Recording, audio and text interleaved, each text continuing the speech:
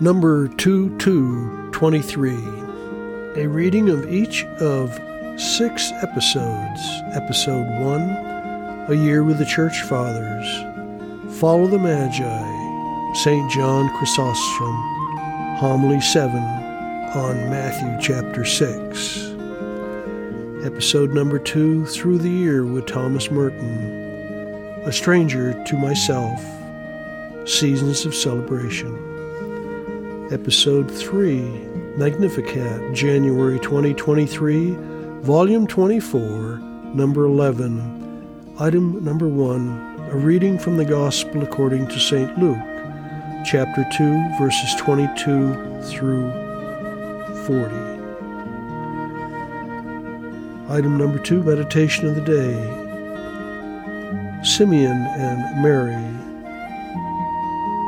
Episode 4, God's Little Instruction Book 1, 2, and 3 by Honor Books. Golden Nugget number 1, derived from Proverbs, chapter 16, verses 32. Golden Nugget number 2, derived from Proverbs, chapter 14, verse 23. Golden Nugget number 3, derived from Hebrews, chapter 10, verse 25. Episode number 5, Chesterton Day by Day, Candlemas, the Feast of the Purification, Tremendous Trifles. Episode 6, Crime and Mercy, Fyodor Dostoevsky, From Crime and Punishment.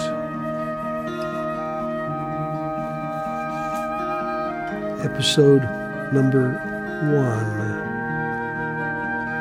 1, Follow the Magi. The Magi left their barbarian country and followed the star to find Christ. We too should leave our old world behind us, says St. John Chrysostom. Let us also follow the Magi. Let us separate ourselves from our barbarian customs and put them far behind us so that we may see Christ, since they, too, would have missed seeing him if they had not been far from their own country. Let us depart from the things of earth, for the wise men saw only the star while they were in Persia.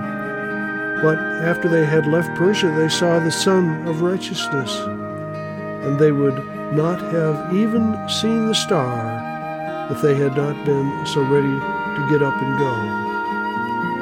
Let us also rise up.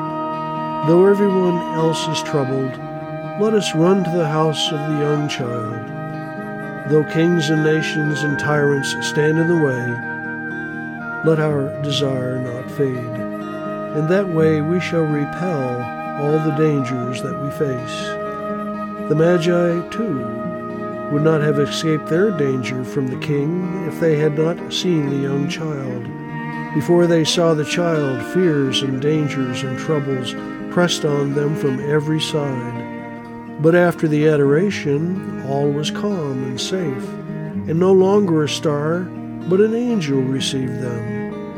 They had become priests from the act of adoration, for we see that they also offered gifts. St. John Chrysostom, Homily 7 on Matthew, chapter 6.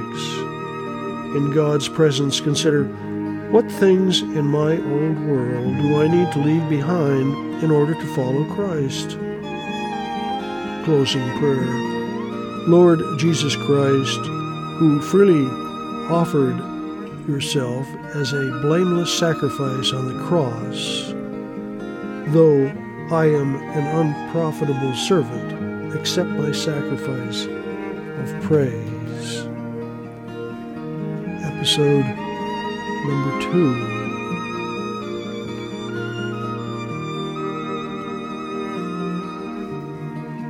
2. A Stranger to Myself. If a man has to be pleasing to me, comforting, reassuring before I can love him, then I cannot truly love him. Not that love cannot console or reassure, but if I demand first to be reassured, I will never dare to begin loving.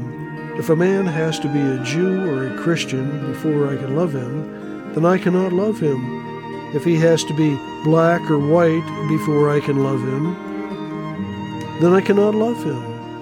If he has to belong to my political party or social group because and before I can love him, if he has to wear any kind of uniform, then my love is no longer love because it is not free. It is dictated by something outside myself. It is dominated by an appetite other than love. I love not the person but his classification, and in that event I love him not as a person but as a thing. In this way I remain at the mercy of forces outside myself, and those who seem to me to be neighbors are indeed strangers, for I am first of all a stranger to myself. Seasons of Celebration. Episode number 3.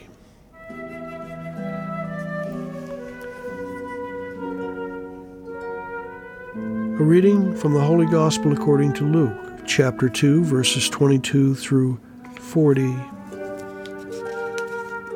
When the days were completed for their purification, according to the law of Moses, Mary and Joseph took Jesus up to Jerusalem to present him to the Lord, just as it was written in the law of the land. Every male that opens the womb shall be consecrated to the Lord, and to offer the sacrifice of a pair of turtle doves or 2 young pigeons, in accordance with the dictate in the law of the Lord. Now there was a man in Jerusalem whose name was Simeon. This man was righteous and devout, awaiting the consolation of Israel, and the Holy Spirit was upon him. It had been revealed to him by the Holy Spirit that he should not see death before he had seen the Christ of the Lord. He came in the Spirit into the temple, and when the parents brought in the child Jesus to perform the custom of the law in regard to him, he took him into his arms and blessed God, saying, Now, Master, you may let your servant go in peace, according to your word, for my eyes have seen your salvation, which you prepared in the sight of all the peoples, a light for revelation to Gentiles, and glory for your people Israel. The child's father and mother were amazed at what was said about him, and Simeon blessed them and said to Mary his mother, Behold, this child is destined for the fall and rise of many in Israel, and to be a sign that will be contradicted. And you yourself a sword will pierce, so that the thoughts of many hearts may be revealed. There was also a prophetess, Anna, the daughter of Numal, of the tribe of Asher. She was advanced in years, having lived 7 years with her husband after her marriage, and then as a widow until she was 84. She never left the temple, but worshipped night and day with fasting and prayer. And coming forward at that very time, she gave thanks to God and spoke about the child to all who were awaiting the redemption of Jerusalem. When they had fulfilled all the prescriptions of the law of the Lord, they returned to Galilee, to their own town of Nazareth. The child grew and became strong, filled with wisdom, and the favor of God was upon him. The Gospel of the Lord. Meditation of the day, Simeon and Mary. Even though Mary did not say a word, we can nevertheless speak of a dialogue. Simeon spoke, and Mary listened with her quiet listening. Simeon did not speak in a vacuum. He spoke directly into Mary's openness. Mary's way of having a dialogue was to be silent, to listen, to keep and ponder everything in her heart. Everyone who seeks contact with Mary, who looks to her and seeks to live with her, receives something of her silence and openness. Is it not so that the typical Marian prayers, the Litany of Loretto and the Rosary, are prayers that bring peace? The monotonous repetition makes a person calm and still. By these prayers, Mary leads us into her own contemplation. Truly, Simeon and Mary were created to understand each other. Both were filled with the Holy Spirit. They could carry on a dialogue at a deep level. We know that Mary was filled with the Holy Spirit. She had been overshadowed by the Spirit at the Annunciation, and for 9 months she carried God under her heart. But Simeon, too, even though he belonged to the Old Covenant, was filled with the Spirit. Simeon came from the Old Covenant, but at the moment he met Mary and took Jesus in his arms, he became a Christian. The prophetic charisma he exercised in the Old Covenant now received a new object. He gazed into the future of Jesus and Mary and became Christianity's first prophet and theologian. He saw that for many, it would be difficult to recognize God in a child, in a human being, in a suffering human being. It would be easier to believe in a God who lived in a distant heaven than to believe in God who identified himself with man. There is an abyss between believing in God and believing in Jesus Christ. One must go over the threshold. God was compelled to use hard means on the way to Damascus to bring St. Paul over the threshold. To believe in Jesus Christ makes us look to the eyes of unbelievers, like children who believe in fairy tales. Jesus was destined to be the fall and rising of many. Some fall over him and others are saved by him. Simeon also saw how Jesus and Mary shared the same mission. It constituted a unity. One cannot separate Jesus from Mary or Mary from Jesus. Sometimes it is Jesus who leads us to Mary. It was this way for St. John. When he stood at the foot of the cross, he was directed by Jesus to Mary. Behold your mother. Sometimes it is Mary who leads us to Jesus. This is how it was for St. Joseph. He would never have come so close to Jesus if he had not discovered Mary among the girls in Nazareth. The old Simeon saw prophetically how the call of Jesus was also the call of Mary. Every blow of the hammer that drove the nails into Jesus' hands and feet found an echo in Mary's heart. Nothing was done to Jesus that did not also wound Mary.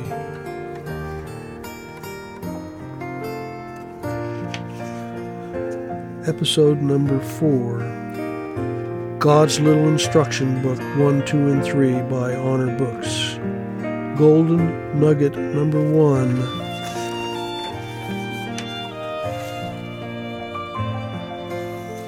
Taken from Proverbs chapter 16, verse 32. He that is slow to anger is better than the mighty, and he that ruleth his spirit than he that taketh a city. Patience is the ability to keep your motor idling when you feel like stripping your gears. Nugget number 2, taken from Proverbs chapter 14, verse 23. All hard work brings a profit, but mere talk leads only to poverty. He who is waiting for something to turn up might start with his own shirt sleeves. Nugget number 3, Hebrews chapter 10, verse 25. Notwithstanding the assembling of ourselves together, as the manner of some is, but exhorting one another, and so much the more, as ye see the day approaching. Remember the banana? When it left the bunch, it got skinned.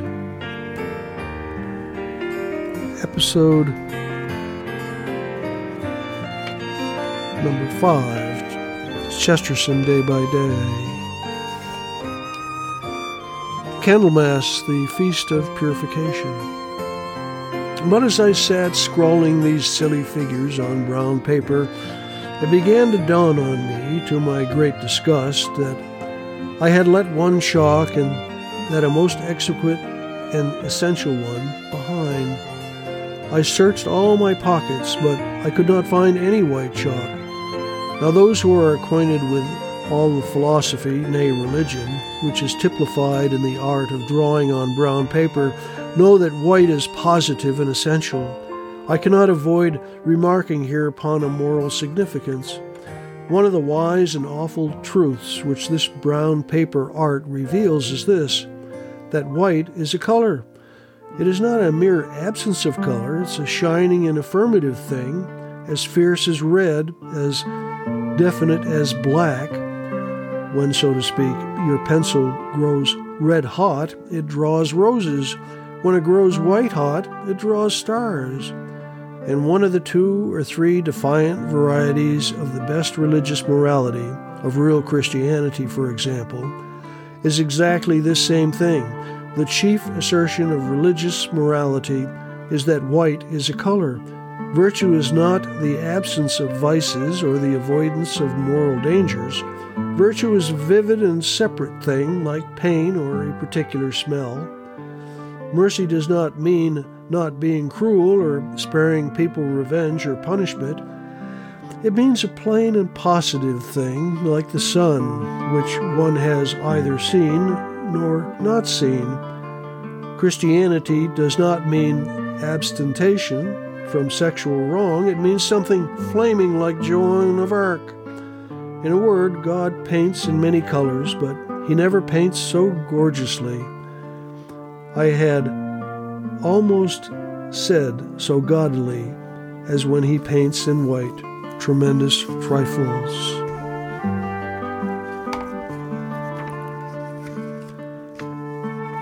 Episode number 6, Crime and Mercy. And he will say, "Come to me, I have already forgiven thee once. The sins which are many are forgiven thee, for thou hast loved much." And he will judge and forgive all, the good and the evil, the wise and the meek. And when he is done with all of them, then he will summon us. "You too, come forth."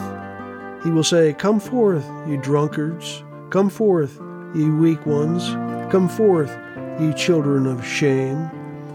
And we shall all come forth without shame and stand before him, and he will say to us, "Ye are swine made in the image of the beast, and with his marks, but come ye also."